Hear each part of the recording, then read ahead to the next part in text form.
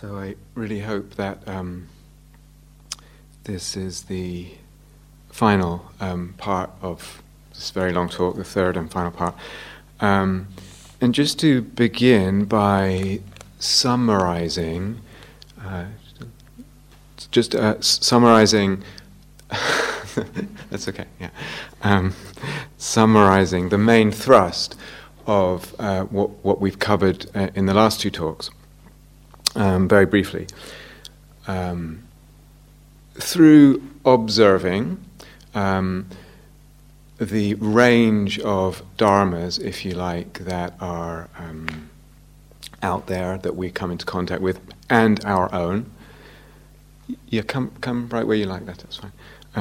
Through observing, through reflection, and through inquiring into our own dharma, whatever that dharma is, and the dharmas that we come into contact with, everything we talked about, we come to a realization, we're almost forced, if you like, to admit that wrapped up, in a very fundamental way, wrapped up with all dharmas are two, if you like, things. One is what I was calling metaphysics, okay? Usually these things are wrapped up unconsciously. They're not fully conscious. That's why the long talks, etc., to bring them to the surface. Metaphysics, by which I mean, three fancy words. Ontology, the deciding of what is real and what is not real. The inquiry or the demarcation. This is real, that's not real. Ontology, epistemology. How do we know what's real and what's not real? How do we know anything? What do we base our conclusions on? Meditation? What? Something else? Old science? What? Ontology, epistemology, and cosmology, meaning what is this world that we're living in? What is this existence? What is the structure of it? What is the order of the cosmos? And that always comes into any dharma whatsoever, usually unconscious, as I said. And as that metaphysics, whatever the metaphysics is always based on assumptions. So if you poke at these questions and you just follow one question to a deeper question, you'll get to a level, whichever route you follow, you get to a level where actually you cannot proceed without making some assumption at all. So whether I think, oh yeah, but I practice non-conceptuality, I practice abiding in the non-conceptual, non-conceptualization, still there, because the mind is conceiving this kind of metaphysics even when we're not thinking. So thinking and conceptuality are not the same. Or even if I say, I don't know, I'm not an intellectual type, I don't go in for all this stuff, I try not to think about things, still there.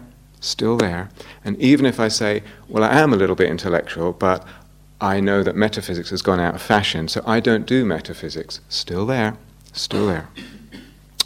So metaphysics, usually at best half-conscious, and the second thing that's woven in fundamentally is what I was calling a mythos or fantasy. This kind of imagination and fantasy is imbuing the whole of the Dharma, our Dharma, whatever it is, in some ways or others. This presence of mythos and fantasy is not a bad thing. So it has the word fantasy has such a negative connotation in our tradition, but really not saying it's a bad thing at all. What's bad or problematic, if you like, is not realizing that there's metaphysics operating or that there's myth and fantasy operating. That would be problematic. Not admitting or not realizing. So those two things together, the metaphysics woven in, and the fact that it's based on assumptions that are ultimately unprovable, and secondly, the pervasion of myth and fantasy. Those two things they determine what the Four Noble Truths are and mean for us. So the whole range of interpretation depends on the metaphysics and the mythos. So the Four Noble Truths are actually just words that Buddhists use in common. They're a skeleton. So rather than not admit all that, rather than kind of admit it but ignore it, or trying to assume, no, it's this way, this is the truth, my way is the truth, which we cannot, it's actually impossible, Rather than all of that, let's put this, what happens if we put this awareness of how fundamentally pervasive these two things are, the metaphysics and the mythos, if we put that at the forefront, right at the front of our consciousness, not trying to wriggle out, not trying to say, oh, it's all fine or whatever, put it right at the forefront.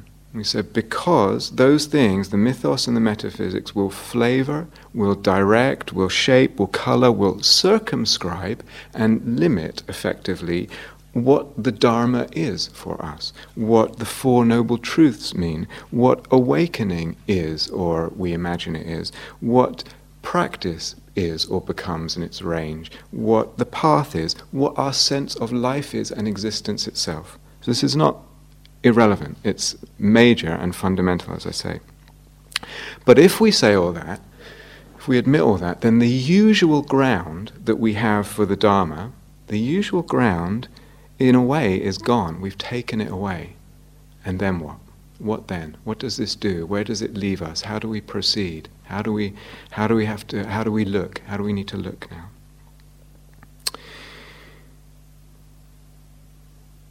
The usual ground is gone. Where will we find a ground? What ground can there be? How to relate to the groundlessness? One clue, and I will come back to this, is in relation to this notion that the psyche does, if you like, create fantasies. When it loves something, when it's involved in something, when something has meaningful, a fantasy is created there, and it inhabits that fantasy or the myth, or those fantasies or myths. This is inevitable. It's inevitable for the psyche. It's actually important. So it's not. It's something, if you like, necessary for the psyche. And maybe we go so far to say that that doing, that creation of fantasy, and that inhabiting of myth. We could even say maybe there's a kind of holiness to that. Maybe. But it will be varied, because people will gravitate to and will spin and be attracted to different myths, different fantasies. But all that puts a very different ground for the Dharma. The variety is good. It's good. It's not a problem. It's good. It's healthy. It's inevitable and necessary. The problem, or a problem, comes from a singularity, a singleness of fantasy, a singleness of myth, or a singleness in the approach to truth, in inverted commas, truth, and the ways that we can know truth.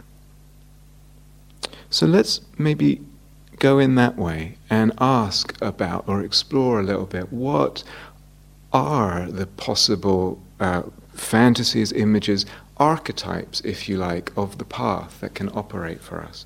And within that question, we could ask, related to the last talk, what is the fantasy or the image of the place, the degree, the range, and the styles of inquiry within the path?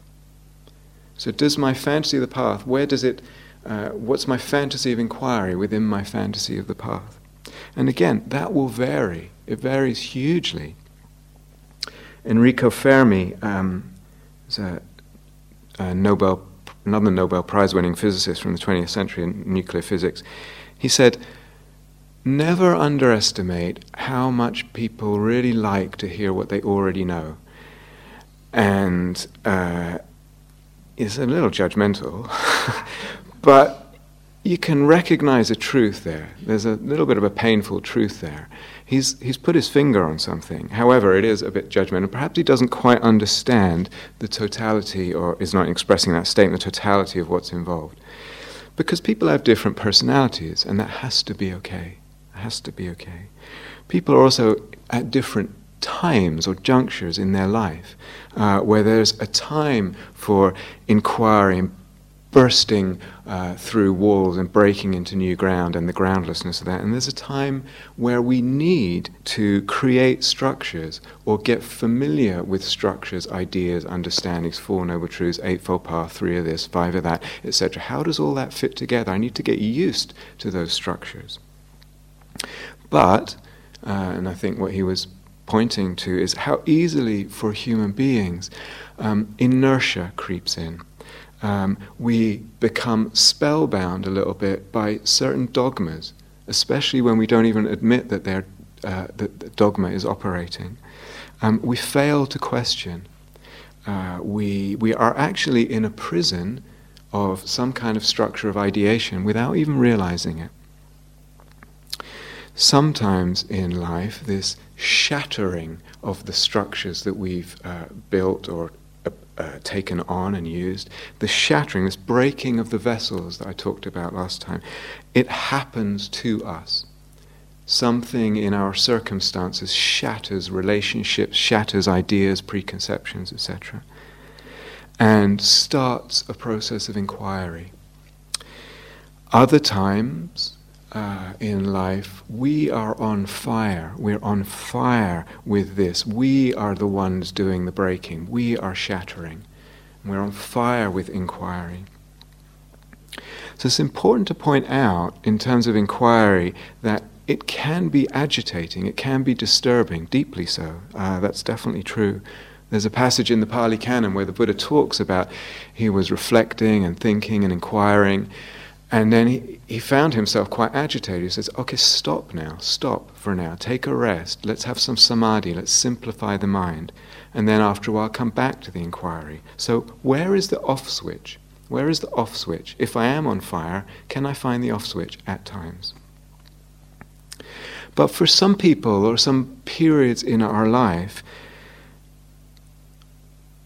we don't want the comfort of not being agitated. It's not what the soul needs. We're okay deeply in the soul with being agitated, unsettled, disturbed through the inquiry. Something in us needs that. Sometimes there's personal difficulties and I'm still grappling with this or that, or this has happened in my life, and I maybe need that to settle before I can engage another level of inquiry, certainly. But sometimes it's more a question again of what is the archetype operating in the background to form the vision of my path? Do I have, or is there the dominance of the archetype of the calm, undisturbed sage, equanimous, unruffled, simple, a state of simplicity? Is that the archetype that's driving and framing my sense, my fantasy of the path? Or is it the archetype of the incessant questioner, the probing one, the seeker on fire? This will form a lot. Last time we talked about Dionysus, the archetype of Dionysus, the god, and in that myth, dismemberment, ripping apart in ecstasy is a big part of the myth. And then we also talked about Hermes, the myth of Hermes, the god he's constantly moving. He is the god of the roads. He is the god of the road.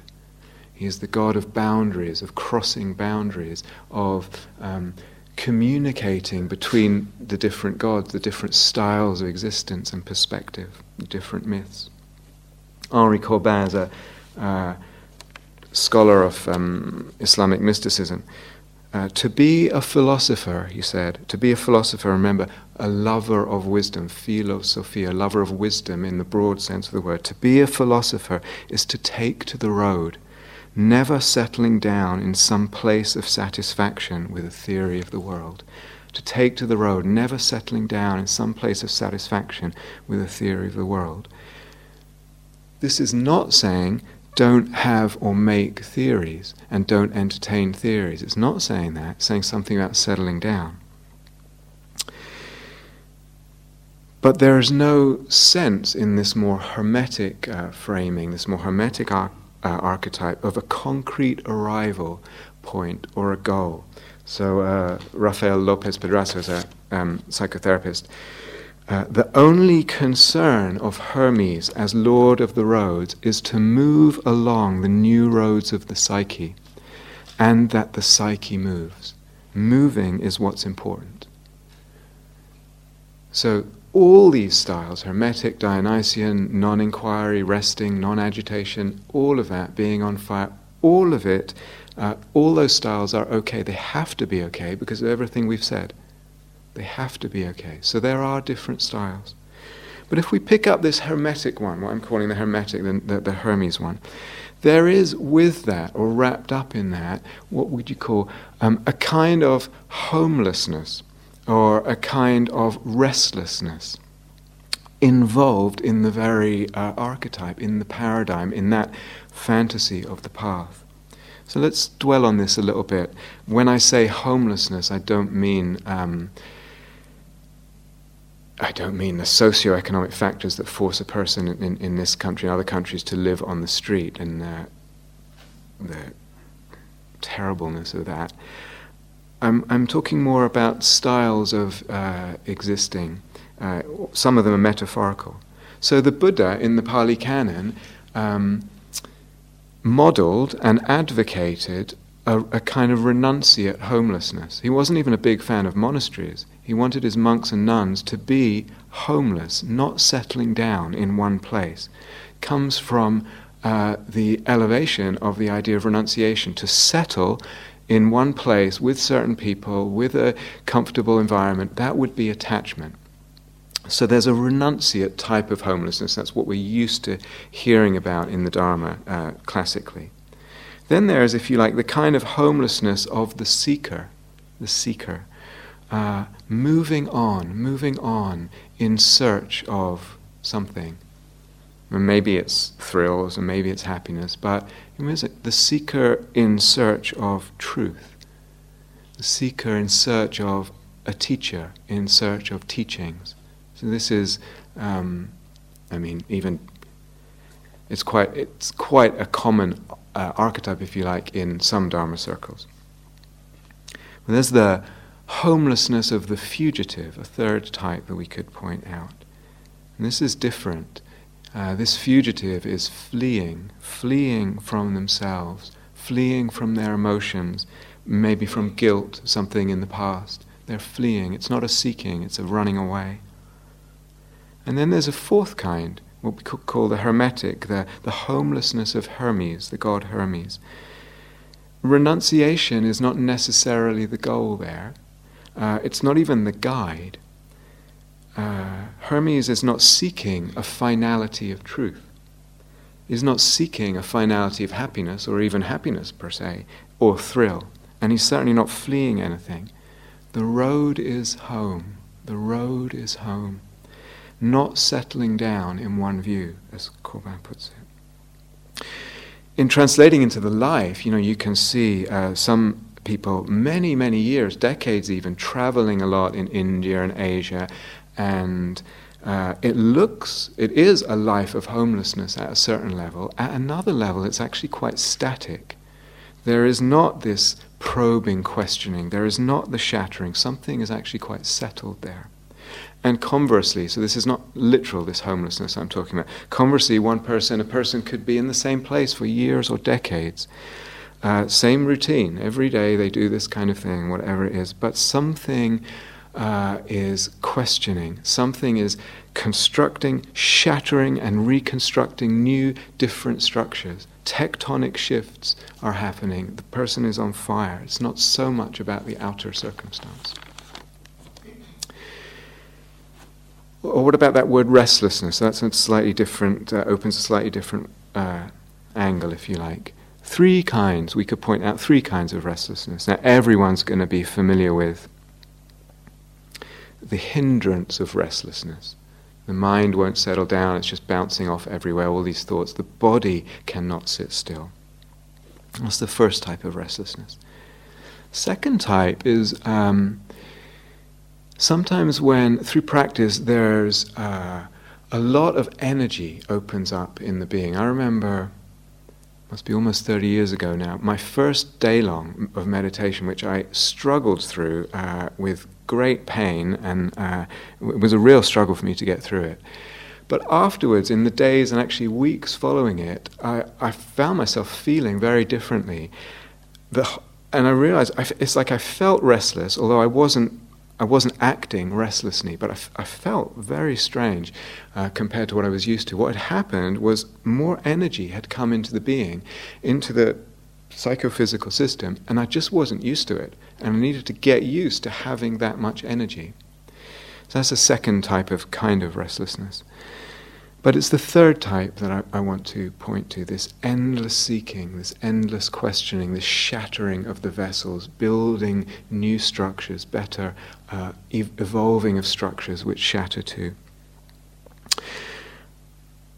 I will just throw out actually about the first restlessness. So I was, the hindrance, I was speaking, I had a phone interview with someone, and they called me and they said, I just got back from work and I'm really buzzing, and I haven't even thought about what I want to talk about. So I said, well, it's fine. I wasn't in a hurry. So I said, take 5 minutes and call me back when you're ready. So she called back, and then she said, that was really interesting.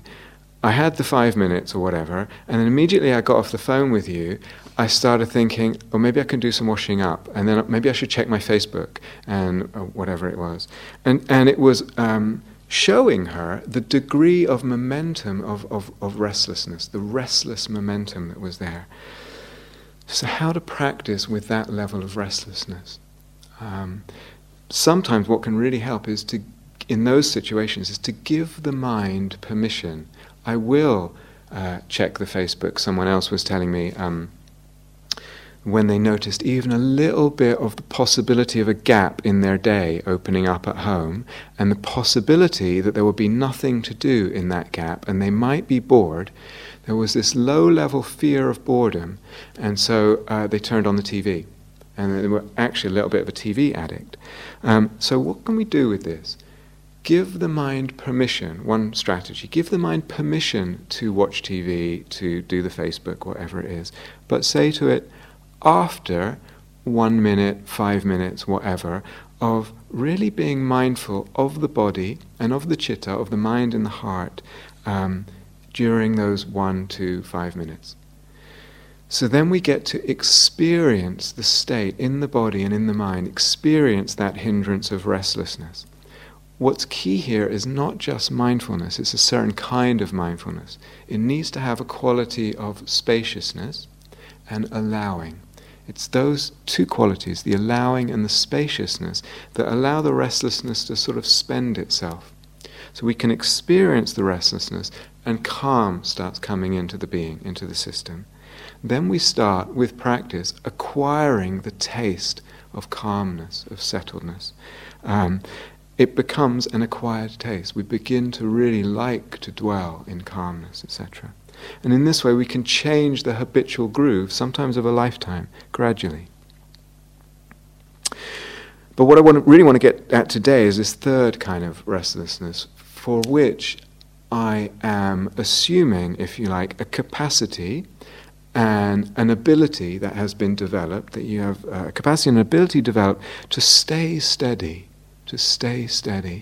with a degree of physical discomfort, whether it's itching or a degree of pain even, to stay steady when you feel restless, to stay steady with long-term creative projects, days, weeks, months, years even, to stay steady with situations of care, when you're caring for some person or some event, local or global situation, you're in for the long haul. It's the long haul. To stay steady perhaps in the different kind of relationship commitments that we have.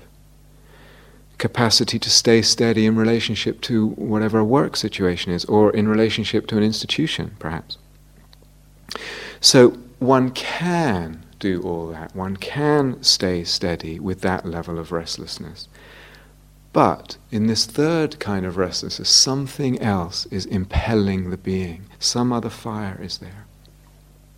Maybe this is not so linear, actually. So it may be better to say, can I differentiate the first kind of restlessness from the third kind of restlessness? And learn when the hindrance of restlessness is actually hijacking my inquiry, and it's just the mind being agitated in a not very helpful way. So something about restlessness and the importance of a different kind of restlessness, the place of a different kind of restlessness. I'm going to quote from, I think it was Simon Critchley, the responsibility of the philosopher is the production of crisis in relationship to the present. Something then pokes at the sediment, the sedimented tradition, and moves on, won't let it get too settled, onward, evolving. This word inquiry reminds me of the word, the French word inquiétude, inquietude, inquiétude. Picasso used that word when he talked about Cézanne, the paintings of Cézanne. He says, so much art, Picasso said, just doesn't interest me. It's so kind of insipid. But when I look at Cézanne, I look at those pictures, it interests me because I can feel the inquiétude in it. I can feel the restless striving there, the anxiety even behind the choices, the artistic choices. There's something of that wrapped up in this kind of restlessness. To skip traditions, in the alchemical tradition, the tradition of alchemy, they talk, which is a lot about heat and fire. The master alchemist is said to be, or who is the master of the fire is the master of the alchemy, of the master of the work. Who is the master of the fire is the master of the work. And they talk about be beware of premature cooling. Beware of premature cooling in the work. So the first stage in the alchemical process is what they call nigredo. And it's something burnt to charcoal, burnt, all the impurities and the stuff and my stuff and the history. It's burnt out, it leaves just black, nigredo. And then the second stage is a cooling. There is a degree of cooling to the albedo, a kind of purifying, something more white, it's more lunar, more cool, reflective. But it doesn't end there. It does not end there. Because the goal of the alchemical work is rubedo. Rubedo, red like a ruby, blood, passion, fire. It's that through the first two stages, actually, that the whole system, the material, can tolerate more heat. It can stand and withstand and handle more fire, more heat. Because we've got, if you like, we've worked through some other stuff. So, if we say, based on what we said in the last two talks, that truth is not singular, that the ways to truth also cannot be tunnel visioned like that. It's a multiplicity of approach is necessary. If we say also that the vessels break, the structures break repeatedly, they need new structures, they will break again. And if we also say that fantasy is inevitable and necessary, if we say all that, then one possible fantasy of the Dharma and of the path is that liberation, awakening, is open-ended. It's open-ended. It has multiple directions, if you like. It is multi-directional. It's multiple. There are many different kinds and directions of liberation, and it does not end. What does it mean? What would it mean to be liberated ideationally in relationship to ideas? It's a very different way of thinking about what liberation might be. What would it be to be liberated in terms of fantasies or in regard to fantasy, and not just be okay with the kind of standard Buddhist fantasies, standard, in this case, Theravadan Buddhist fantasies, the usual ones? What would it be okay for that range of fantasy and mythos to be opened up in the being and be part of what is awakened? So open-ended, it's interesting to compare that with some people like a very clear demarcation. There's 4 levels of awakening, and it's very clear, it's very concrete. I have it, I don't have it. It's this, it's not that. And there's a line, a very clear line, delineating each one, very well defined. So this is alive and well in some circles, not so much in the sort of Gaia House insight meditation circle so much, but it's alive and well in some contemporary circles. Interesting that it tends to be young men who gravitate towards that. It's interesting. Not only, but it's interesting. So wonderful, but could there be, and it's quite bold of them to actually entertain such a view within a wider sphere that does not go, as we said in the first talk, tends not to really talk much about the whole notion of awakening. But could someone who's holding that view actually be in need of more boldness of questioning, not less, not quieten down, settle down, tame down, turn down the fire, but actually more boldness of questioning? So, by saying that, I am not, absolutely not saying there is no goal, and I'm certainly not saying you're already there. Something else in relation to all this. Carl Jung wrote once, "The goal is important only as an idea. The essential thing is the opus, the work. The essential thing is the opus which leads to the goal, the work which leads to the goal. That is the goal of a lifetime." So goal as image, goal as fantasy, goal as enlivening mythos. Open-ended, and that might be more the Hermetic style. And what in that style, Hermetic style, which is only one style, one possible style, what might be then the teacher's role? What's the teaching style that goes with the Hermetic style? Rather than me, the teacher, teach you X or Y as something finished, something I've done, arrived at, completed, and now passing on completed knowledge. Rather than that, maybe a communication. Is it possible to communicate a searching, a questioning, an open-endedness? Can I give that to you somehow? Communicate a restlessness, loose ends at times, possibilities, openings to move through, roads to try. Different. One can teach some of that, but there's an element that cannot be taught. Maybe it's more that a flame here, not mine, this is not me, it's not mine, a flame here, something on fire here ignites something in your soul, maybe, and something catches a flame, catches light, catches fire, maybe.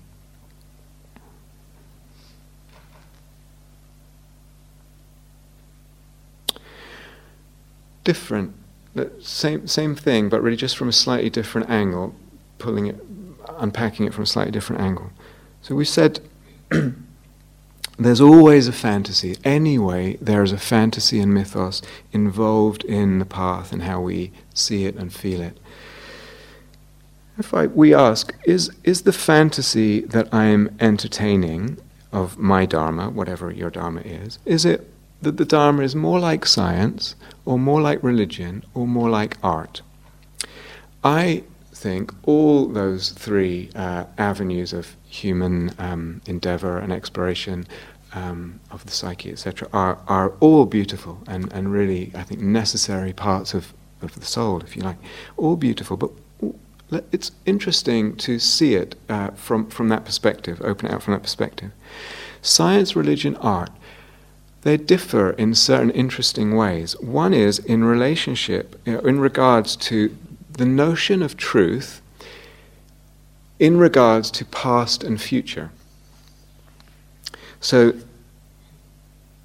science tends to, at least the traditional view of science, tends to say, as we move into the future, we will have more truth. There's things that we don't know what the truth is yet, but as we go into the future, we will have more truth. Historically, the whole tradition will have more truth. A religion looks back at the truth. Someone, at some point in history, discovered something, and we're trying to replicate that discovery. The authority is in the past. The truth is in the past. These are actually quite different. So how strange, just to give you an idea of for instance, nowadays in these kind of Dharma circles, very popular, people say, Pali Canon, let's go back to the Pali Canon. Everything's Pali Canon. It's kind of fixation or obsession almost with Pali Canon and going back to the Pali Canon. And how strange and bizarre that can seem if we actually stop to question, why? Why would we want to do that? What's going on psychologically when we do that? When we get excited about that and kind of want to blinker ourselves down that way? Would it not be a strange scientist to meet who says, we've got to go back to the original teachings of Copernicus. He was the one who had the truth. Anything after than that is a kind of devolution, a scattering, an impurity. It's other traditions coming in. He's the one that had the truth. Let's go back and find out exactly what he said, and then struggling over the texts of Copernicus and interpreting them differently. And Newton was a waste of time. Kepler and Newton, forget about Einstein and all that stuff. What a strange idea. If I view it that way, as I said before, religious fantasy is operating, and we need to see something for what is not a problem. It's just, let's just admit it. In relationship to truth generally and philosophical systems as well, science, religion, art, they differ. Science, religion, and religion do move towards the truth, or that's part of their mythos. They base a life or view and practice in religion is based on truth. Art, interestingly, may or may not decide, any particular piece of art or art may or may not decide it has any particular relationship with a notion called truth. And it's not in a quest for any literal truth. So in relation to truth, again, repeat what I said. If we realize that metaphysics comes in and it rests on assumptions at a certain level, you can't go beyond making certain assumptions, whatever they are. And it rests on a fantasy, our Dharma rests on fantasy of awakening, etc. The Four Noble Truths then become whatever they will become, based on the metaphysics, based on the myth. And if also through the inquiry, we said the whole relationship with truth has become loosened, opened because of the inquiry, where does that leave us? And say, it's about lessening suffering. It's like, okay, yes, it's definitely about lessening suffering. Of course it is. But in time, if you practice, with dedication and well, there will come a time when you're really more than fine. You're more than fine, or you're relatively fine, or you're very, very deeply fine. Just for some of you feel I have so much in my stuff that it's impossible. It's not. It absolutely can happen. And then we realize these Four Noble Truths are a skeleton. They're a skeleton. And then what? Why practice? How do I see the Dharma and practice?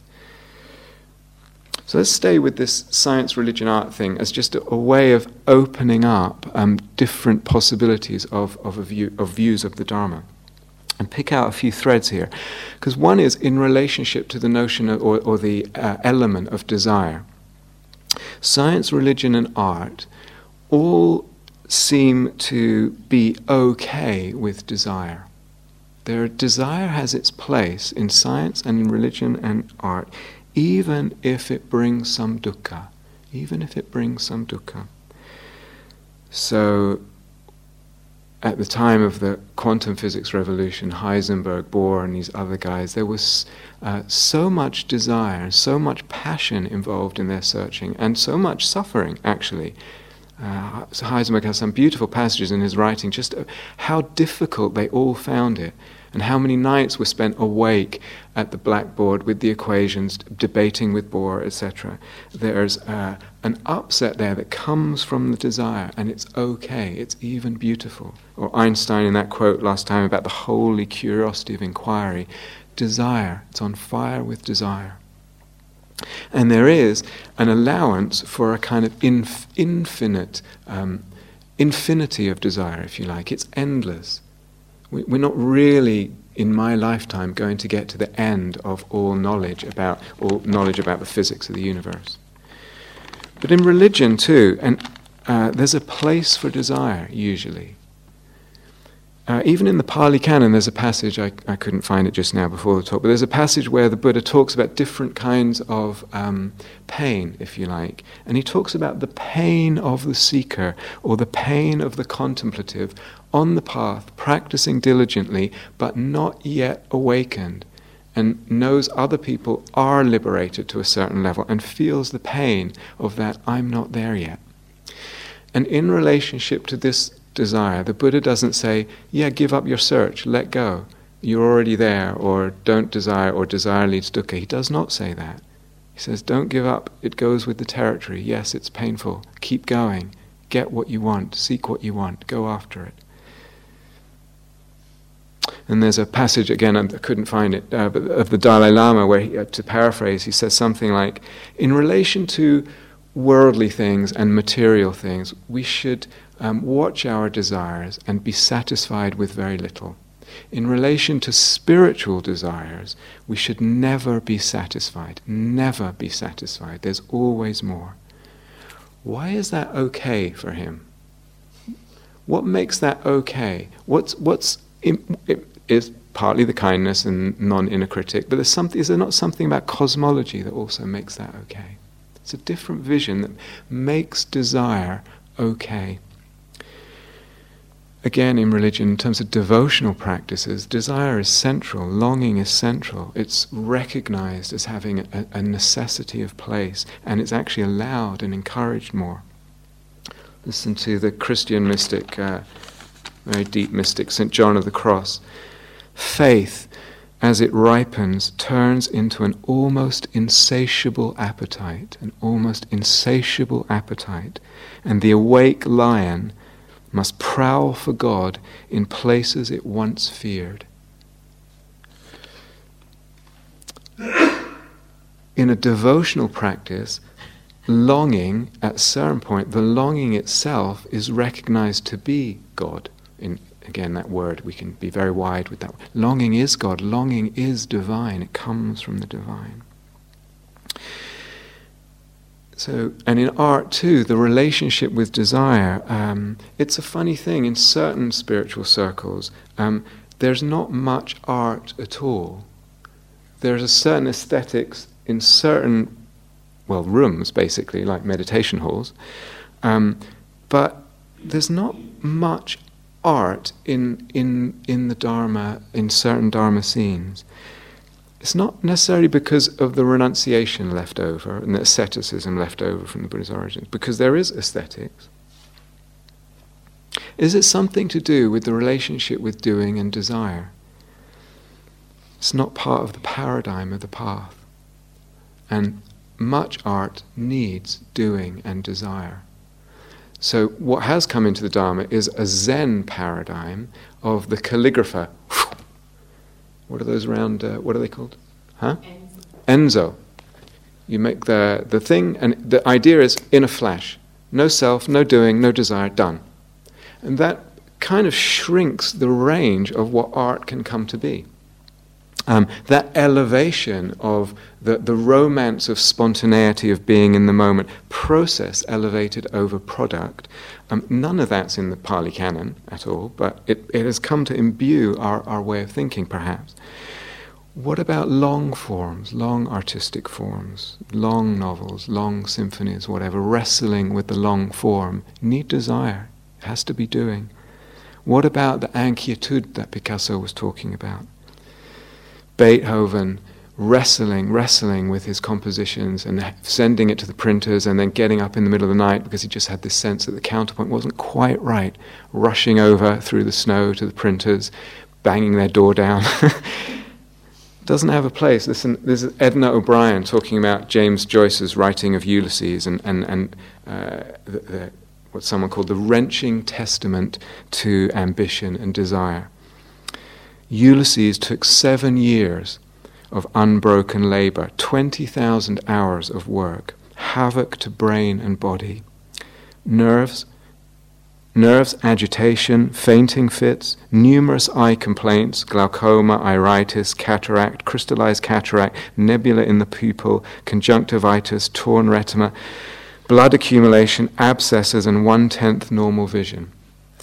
That Joyce has risen above so much misunderstanding in a book which had so much negativity and censoring, etc. That Joyce has risen above so much misunderstanding is surely a testament to those wounded eyes and the Holy Spirit in that ink bottle. There's a place for desire, deep desire, even when it's difficult. I was talking with another Dharma teacher, long-term Dharma teacher, it just didn't fit into his view. He just doesn't get it. And just looks at this, just dukkha. It's just the creation of pointless dukkha. There's no place for it in the Dharma. But again here, there's the recognition of, there's a kind of infinity. You finish one piece of work, it's the next. It's unending. So science, religion, art all have a place for desire, and particularly what's classically known as, or particularly this infinity, this unendableness, if that's a word, unendableness of desire, or a dimension or a kind of desire that's unendable. Pothos is the word in the classics. Pothos, P-O-T-H-O-S. Eros, classically by the Greeks, was divided into three: Himeros, Anteros, and Pothos. And James Hillman is explaining what this Pothos is. The longing towards the unattainable, the ungraspable, the incomprehensible, that idealization which is attendant upon all love, and which is always beyond capture. Pothos idealizes and drives our wanderings. Or, as the Romantics put it, we are defined not by what we are or what we do, but by our Sehnsucht, our longing. Tell me for what you yearn, and I shall tell you who you are. We are what we reach for, the idealized image that drives our wandering. This side of Eros, the Pothos, this side of Eros makes possible living in the world as a scene of impossible mythical action, mythologizing life. We'll come back to that. Or Henry Moore, the sculptor. The secret of life is to have a task, something you devote your entire life to, something you bring everything to, every minute of the day for the rest of your life. I think that's an exaggeration, but every minute of the day for the rest of And the most important thing is, it must be something you cannot possibly do. Or the psychologist William James, who wrote about, listen, the fantastic and unnecessary character of human wants.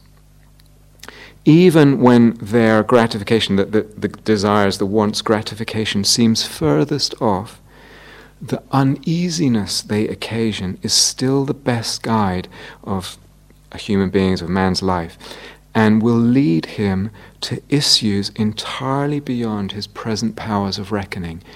The Eros, the Pothos, opens, it crashes down doors. And he finishes, prune down his extravagance, sober him, and you undo him.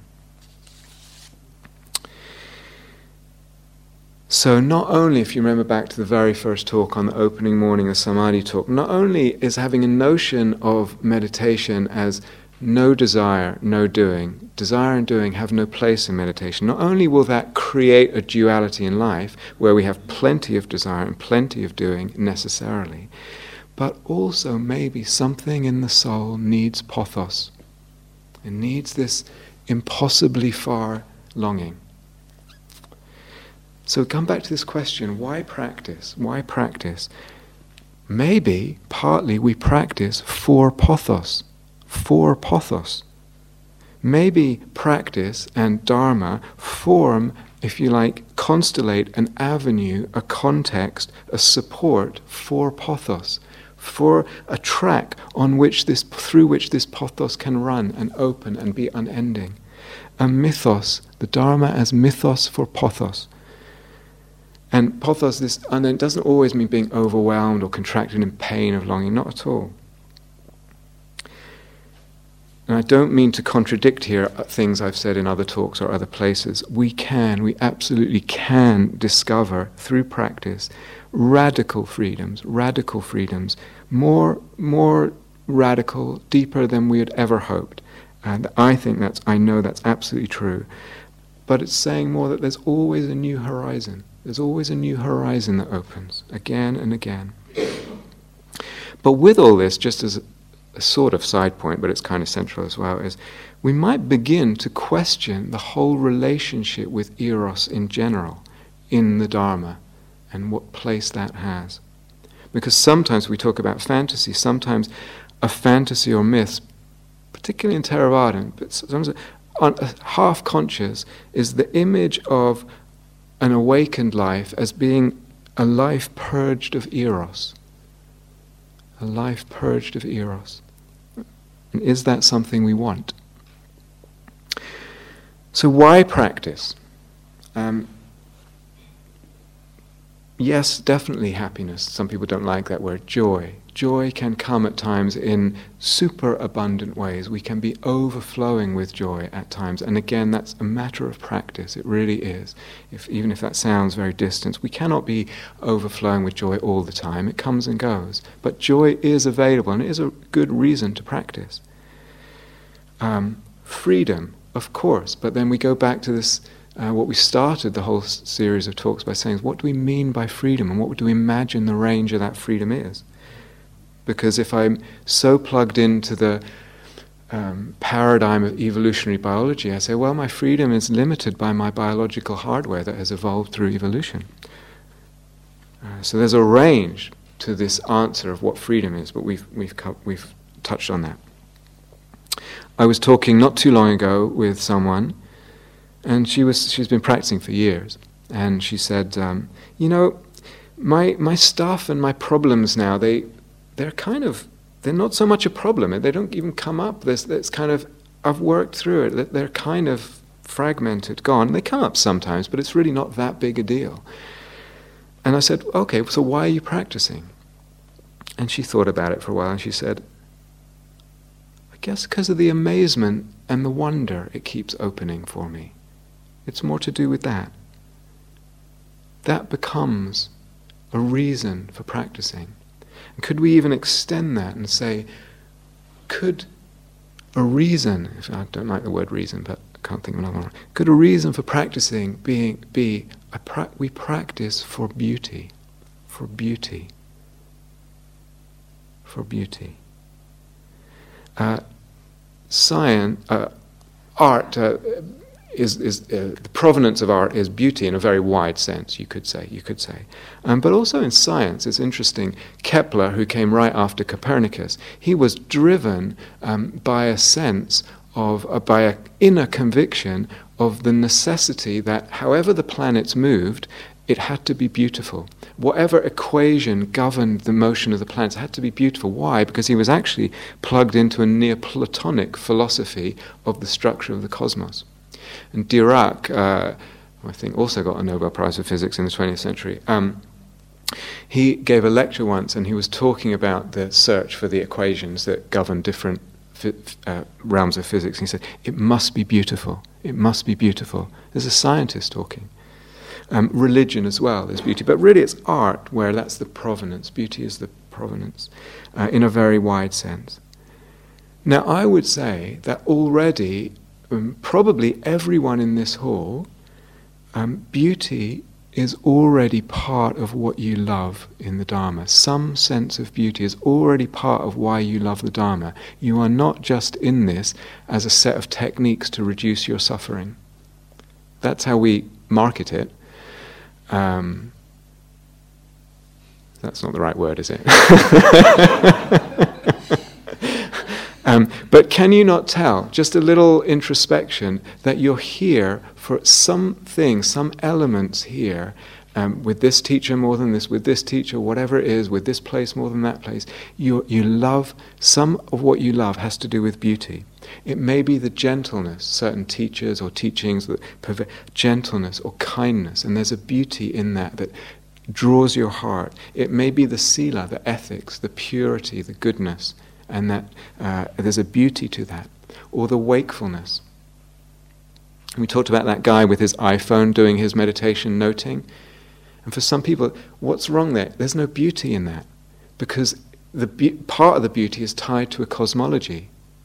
I see people on the front lawn, sometimes sitting on the benches, and I can see totally present, totally bright mindfulness. The uprightness of mindfulness pervades the whole system, the mind and body. It's palpable from the outside. Looking, mindfully looking. What are they looking at? They're looking at nature. And imbued in that mindfulness is the beauty of nature and the beauty of the cosmological sense of being part of that nature. You put that same person in front of a Microsoft Windows screensaver and say, is it the same? Same in terms of mindfulness, just being awake in terms of the visual sensations. Different though, whole different feel. We are in love partly with the beauty that a particular mythos of the Dharma and its particular cosmology sing to us with. If we would say Dharma, entertain the idea, maybe Dharma, it could be like art, or we could see the Dharma as kind of art. And then beauty actually becomes very important, and beauty in a very wide sense. A beautiful life. The Dharma is about beauty and about a beautiful life. But then reducing suffering may be not that important. If we're really going to, let's really see it as an art, then the reduction of suffering actually becomes less important. So when I say this, because if I say Dharma is like art, and look, people say, yes, that's great, of course it is, it's lovely, nice image, nice metaphor. But I don't mean the art of peace. I don't mean the art of non-entanglement. I don't mean the art of equanimity, of simplicity, even the art of freedom or reduction of suffering. I just mean art. Not art of anything, just art. I think it was in the second talk I mentioned that one possible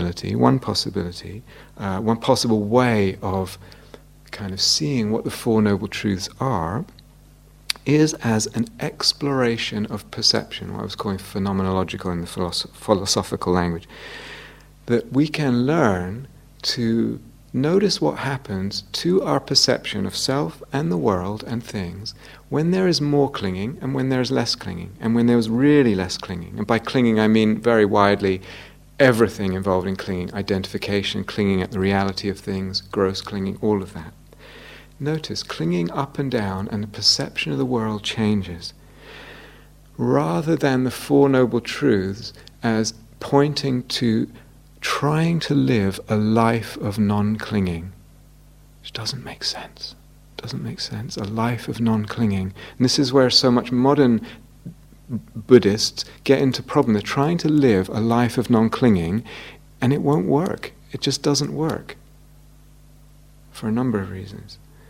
Rather than a life of non-clinging, the Four Noble Truths as a kind of framework for entering in to understanding the perception of world and existence and self.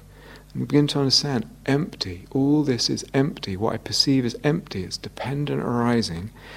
And that seeing deeply the emptiness opens up possibilities, all kinds of possibilities. Even the possibility of not prioritizing reducing suffering. That the reduction of suffering is not important always.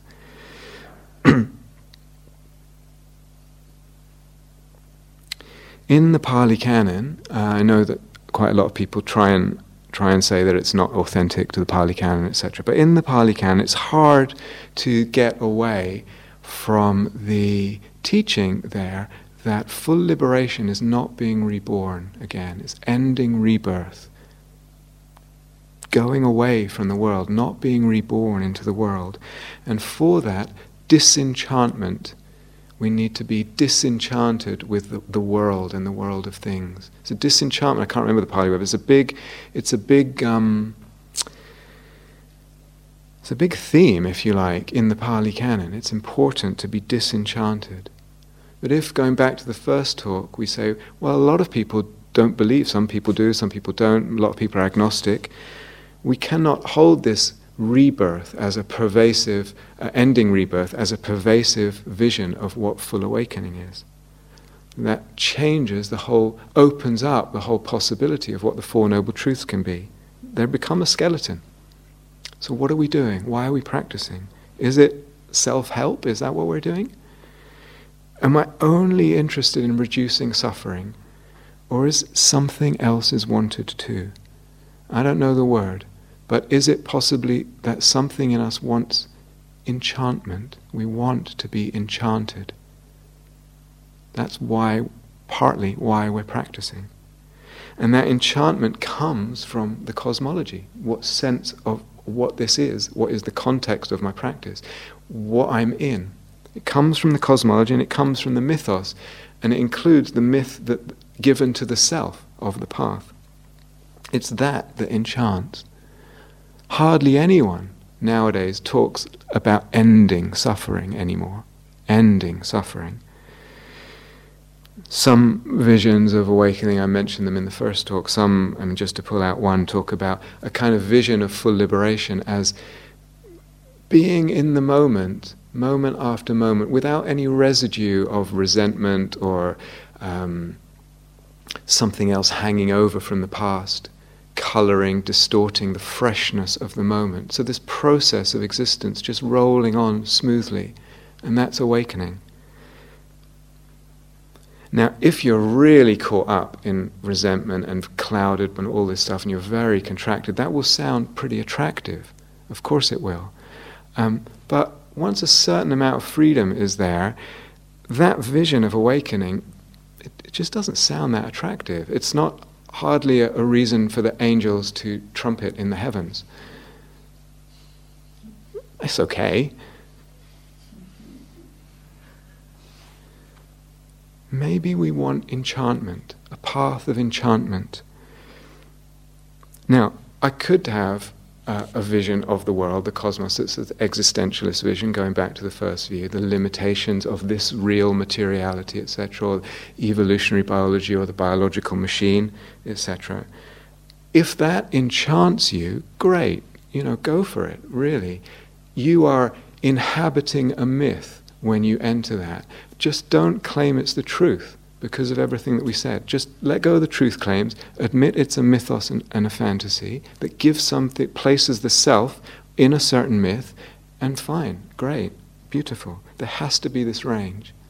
But we could also have, other people will be enchanted by a sense of the divine everywhere, and what's called numinosity everywhere. The whole of existence, numinous, holy, somehow. And remember, divine, these kind of words, they're open to interpretation, endlessly open to interpretation. So if we say art, Dharma as art, then what is liberated? Well, my sense of life, my sense of existence, the cosmos is liberated. Liberated by the artist's vision, by the malleability of vision that comes through practice. So entertaining what I call different ways of looking, or different conceptual frameworks, what Henri Corbin calls different modes of being, opens up experientially different cosmoses. We literally are in a different cosmos, depending on the way of looking, the way of conceiving, and the way of the mode of being. Olivier Messiaen was one of the great 20th century composers. And he used to get up, not every day obviously, but and go to the forest very early in the morning and listen to the dawn chorus, all this symphony of very rich birdsong, and had a phenomenal ear and was able to transcribe this birdsong, very complex trilling and beautiful, intricate melodies of all the different birds, and transcribe them and put it into his music. Amazing, amazing music. And he used to say the birds are the master musicians. The birds are the master musicians.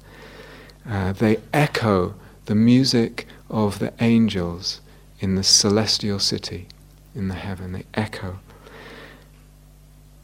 It's a certain way of seeing, but that celestial city, that heaven, can be here.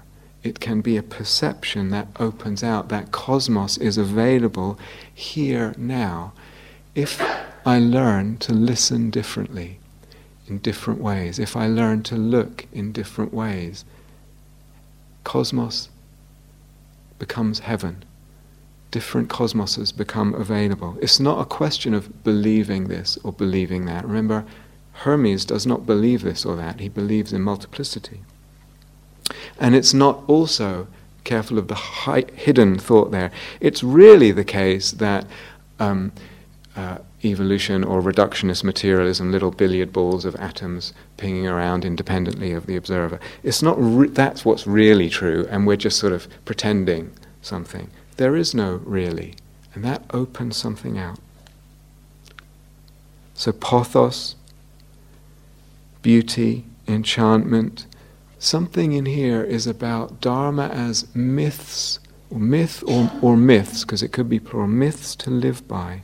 Myths for us to live by. The Dharma as myth for us to live by in.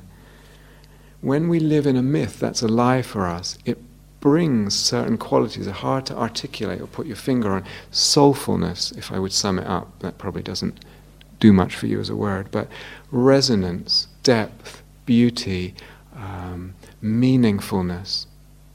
This is what I would call something's alive for us in ways that we can't quite box in or put our finger on. Soulfulness comes alive through the myths that we're living. And maybe, as much as reducing suffering, soulfulness could be our compass to set our direction among the range of dharmas that are there. So you might be hearing this, talking about myths and enchantment and pathos and beauty, and this might sound, especially the myth bit, might sound catastrophic, a catastrophic disappointment, it might sound. But it will only sound that way if you believe in a concrete, independently existing real, which we so commonly unconsciously do. Yes, but what's real is X or Y. When I take that away, when I really see through deep insight or deep inquiry, there is no concrete, independently existing real. It opens up the necessity of this flexibility, this multiplicity of looking. And I admit all that. And then actually, this, what I'm suggesting now, comes not to be seen as problematic, comes actually, I think, to be seen in itself as something beautiful.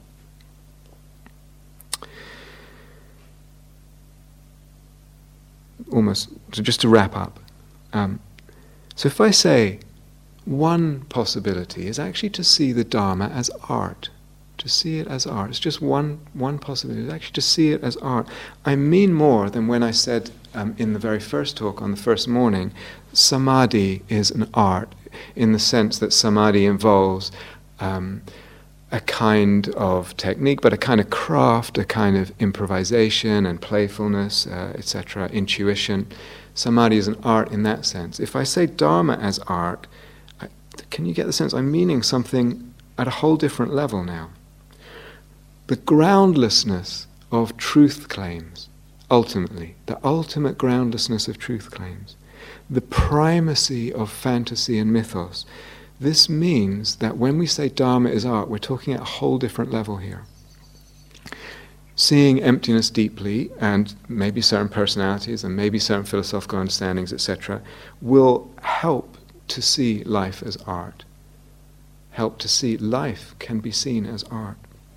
But if we had to sum up what's involved in that vision of Dharma as art, what could we say? Well, one is, let's say 5 things. One is practice itself, but also the vision, and also perception itself. But practice becomes creative, like art. Like art, it's creative. So this means it could be improvisatory, or it could be formulaic. It could be very individual. It is definitely developable. It's inexhaustible, though. Like art is inexhaustible. You don't reach an end to it. It may involve technique, or it may not involve technique. But there's something about it that's not wholly describable. There's always in art a mysterious element. You can never quite get to the bottom of either the piece of art, if it's good art, or the making of it. So there's that aspect. More importantly, though, if we say Dharma as art, it's not religious in the sense of what I was using it before, of looking backward, trying to replicate something someone did some thousands of years ago, or something someone said some thousands of years ago. The authority and the truth are not back. We recognize past masters in art, of course we do, but it's not limited to that. So there is, though, the mythos of the past that's very beautiful. The mythos of the Buddha, the mythos of the tradition and the texts. I love that. I love it. The mythos is alive, but it's recognized as mythos and fantasy, at least in part. So that's the second. The third is, it's not quite like science either, which is, in the sort of classical view of science, attempts to arrive at a truth. This is a truth, this is fact. Maybe what we're dealing with in Dharma as art is more a notion of poetic truth. So the things of the Dharma itself, awakening, Buddha, the tradition, this, that, this person, this teaching, this element, but maybe also the cosmos itself and the things of the cosmos. Maybe we're more in the realm, or we open up the capacity for seeing and knowing poetically. What does that mean? To know the cosmos poetically and give that total legitimacy of place. It's different than a scientific model. What would that mean if we unpack that one in particular? A person writing a poem knows that the poem and the poetic images are creations, my own creations, or they come to me, whatever. They're creations. It's undeniable. They're not realist, though. They're not taken to be this is fact or this is reality. If in a poem I say, someone says, he has a garden in his heart. His heart is a garden. You don't go opening up the chest, looking inside for bits of grass and flowers. It's a poetic image, but it's true, has its own kind of truth to it. So it's not realist in that sense. Poetic knowing, poetic truth, if you like, is also very concerned with beauty in the very wide sense. It's different, it prioritizes beauty. And the other thing, or another thing about poetic images is they're kind of infinite. So what is awakening? What is the Buddha? What is anything, or this cosmos? You can't, or an image that might come of any of this thing. It's not something you can reach the bottom of. They're not reducible. This means that. This, we put it in the box and we're finished with it. We've summed it up.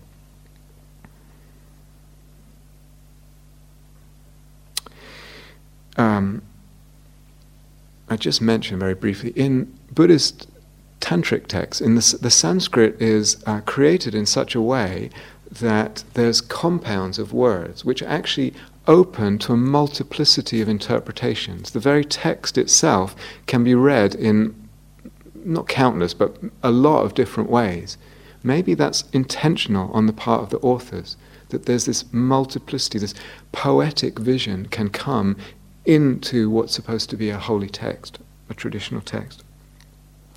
In Jewish mysticism, the Hasidim and some versions of Kabbalah had, with the Bible, the Torah, because it doesn't have vowels in it, it means that a certain word, the reader can place the vowels in the text as he or she chooses. So any word or any sentence is open to a whole range of interpretations.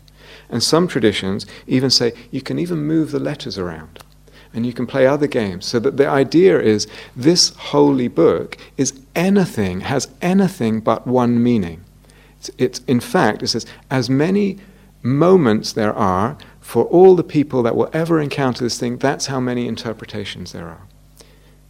It's a whole different way. And not only is that text, but the world, the cosmos, is also seen as text that can be multiply interpreted.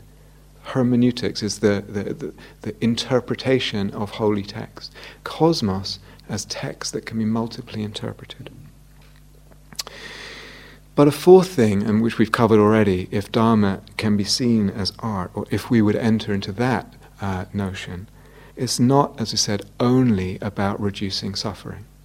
Art is not only about reducing suffering. Sometimes it is, sometimes it isn't. And fifth, and maybe very unusual nowadays, the Dharma as art, then art and Dharma not only about my life. So popular nowadays, the notion of meditation for life, this or everyday life, or this or that, and of course that's important, and it should, practice should have an impact in everyday life, but it's not only that. So Dharma and practice, maybe like art, maybe they also, in addition to everyday life, maybe they also have their own dimension. It's like its own sphere, its own strata of existence. It may spill over and affect everyday life, and it may not. And it's completely fine. Why? Because it's art. And art exists. Why does art? Art exists for art's sake. It's not art of this or that. It's just art. It's just art. And just to end now, last thing about art. It will always, I think, art will always be beyond whatever definitions human beings try to make of art. So art is about self-expression, it's about expression of your feelings, it's about creating something that's pleasing to the eye or the ear or whatever, it's about aesthetics, it's about this or that. It will always be bigger. There's something about art that will always be bigger than the human being's narrow definitions, or the human being's proposed purposes. Always bigger than the proposed purposes. So, Dharma as art, always something bigger.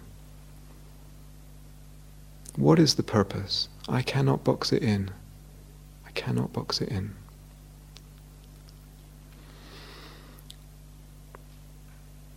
Shall we have some quiet time together?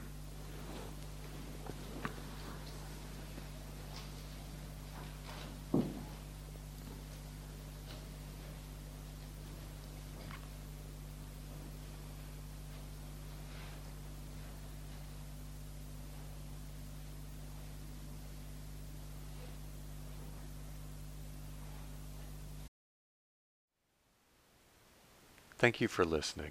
To learn how you can support the teachers and Dharma Seed, please visit dharmaseed.org/donate.